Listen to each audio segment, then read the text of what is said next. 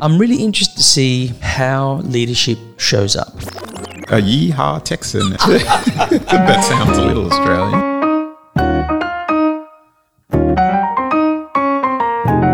Welcome to Leadership Decanted, our cheeky half edition, where we dare to share unfinished thoughts and ideas around some potentially thorny leadership questions. And even though KG and I can't always be in the same room, we still do this over a glass of our favourite beverage. KG, welcome to our first cheeky half of the year. I love it, Paul. This is going to be exciting. It's going to be short and sharp, and we're going to give you some our thoughts. Well, unfinished thoughts. Yeah. We're just going to throw these out there. And unfortunately, most of our thoughts are unfinished, but this is the format that we share. We're calling ourselves out. Yes. And so what I was thinking around this cheeky half is, we've had a conversation already around we got straight into it basically this year in our first conversation. We finished last year around what did leadership look like for us? What are some things you remember, amongst other things? And I thought, well, what are we expecting this year? What do we think leadership might look like? Although that's probably not the right question. What do I hope leadership might look like in what domains in my life? Ooh. Wow. And I thought, there's a couple of things I'm thinking about. Yeah. What do you think? What do you think of that question? I think it's a great question, and especially because it sounds like you've been thinking about a couple of things. So I'm gonna you're gonna throw it back in my face. Gonna point it at you and say, "Tell me, what do you think it should look like?" Well, the big thing that's really occupying my mind, particularly in the Australian context, for those who don't know, we are recording this in Australia.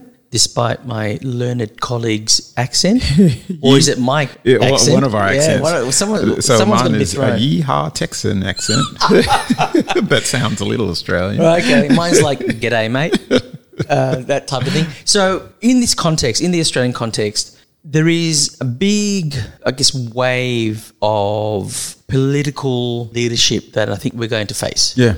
Long-time listeners, they'll know that I'm a bit of a political junkie. But this year, I think for the Australian political landscape, it's going to be quite a significant one because of the voice to Parliament. Now, for those who don't know or haven't been paying attention or don't understand what we're talking about, the voice to Parliament has morphed now into a movement to ensure that we enshrine the voice of our Indigenous people into the Australian Constitution for the purpose of recognising the voice and consulting, especially on matters that impact and affect Indigenous people. Wow. So up to this point, legislation was made by middle-class white folk, mostly, with very little, if any, consultation to the impacts on our Indigenous community. And the fact this community, this culture is the longest continuous culture in the world. Yes. Over 65,000 years, I think. So there is now a debate around whether or not we include this voice in our constitution. So without getting into all the details of that, what interests me around leadership is what that looks like. Yeah. And referenda don't have a very good record here in Australia in terms of passing. Something like 200 referenda in the past, maybe 4 or 5 have passed. Wow. I don't have all the figures, but it's really small. Slow. Yeah. The debate has begun. The discourse and the media frenzy is winding up. It's not quite at its frenzy level, but it's going to get there. You can see it, yeah. I'm really interested to see how leadership shows up. I'm interested to see what the leaders in the public space, how they explain it. I'm interested to see whether they move towards broader reconciliation and in their language, in their attitude, in how they present, or whether they move towards division. Yeah. Now, of course, reconciliation and division can be very subjective. From my point of view, it's going to be almost a binary debate because these things are always reduced to that. You lose a lot of nuance. Marriage equality was one of those. Yeah. And that got very ugly, and there's a lot of misinformation, high levels of emotion. I think this will be maybe similar, depending on how leadership shows up. I'm also very interested in, at more grassroots, how do leaders who don't have political office or public office, how do they frame these conversations? What is required to have good, productive conversations and even good, productive disagreement without it becoming divisive? I don't know. It's an open question. Like these cheeky halves, it's very much an unfinished thought. But I'm interested to see whether people are cognizant or self-aware of their own leadership in how they frame these conversations. And are they leaning towards unity or are they leaning towards division? Yeah. And what does that look like? Yeah.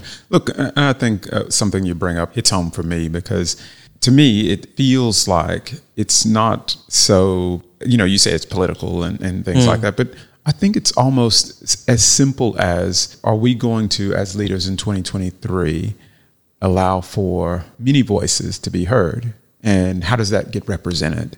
Because I think as leaders, we do have a choice many times, right? Where we really just close ourselves to the voices that are not like our own. Yeah. And we narrow down because we know that we know that feels good when people just agree and they nod their heads because they have the exact view that we do and the exact background and the exact experiences. And they may not be flawed experiences. They may be perfectly legitimate, but we close down the other voices because they're not like our own.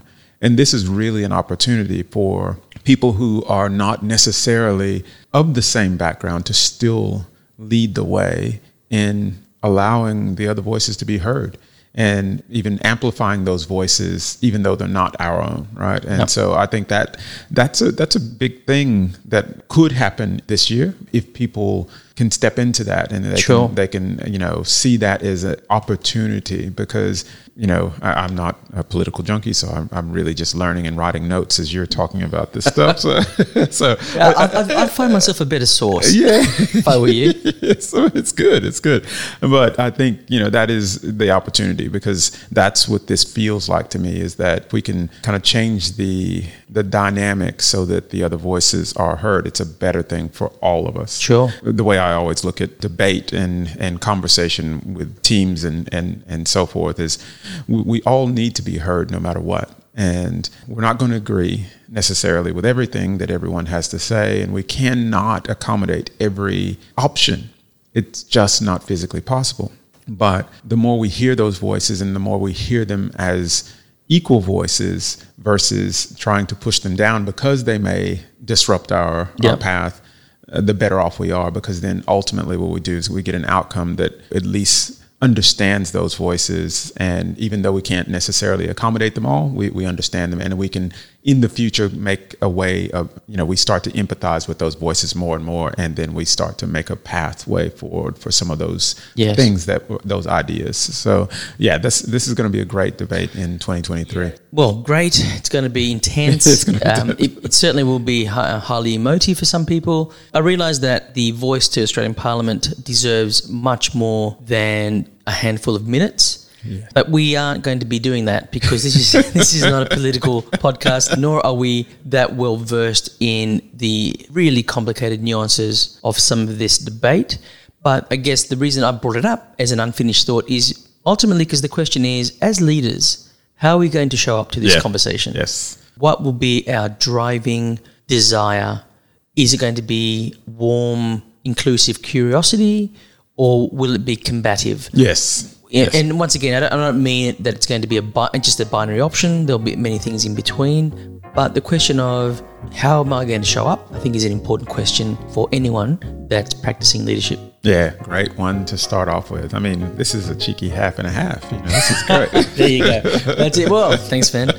Thanks, everyone, for listening. Sláinte. Sláinte. That is our cheeky half episode. Please let us know what you think, whether you'd like us to expand on any of these topics in our main episodes, or any other comment you might have.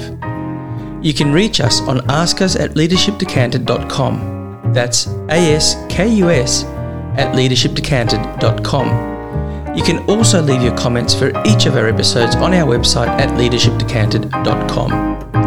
Thanks for listening.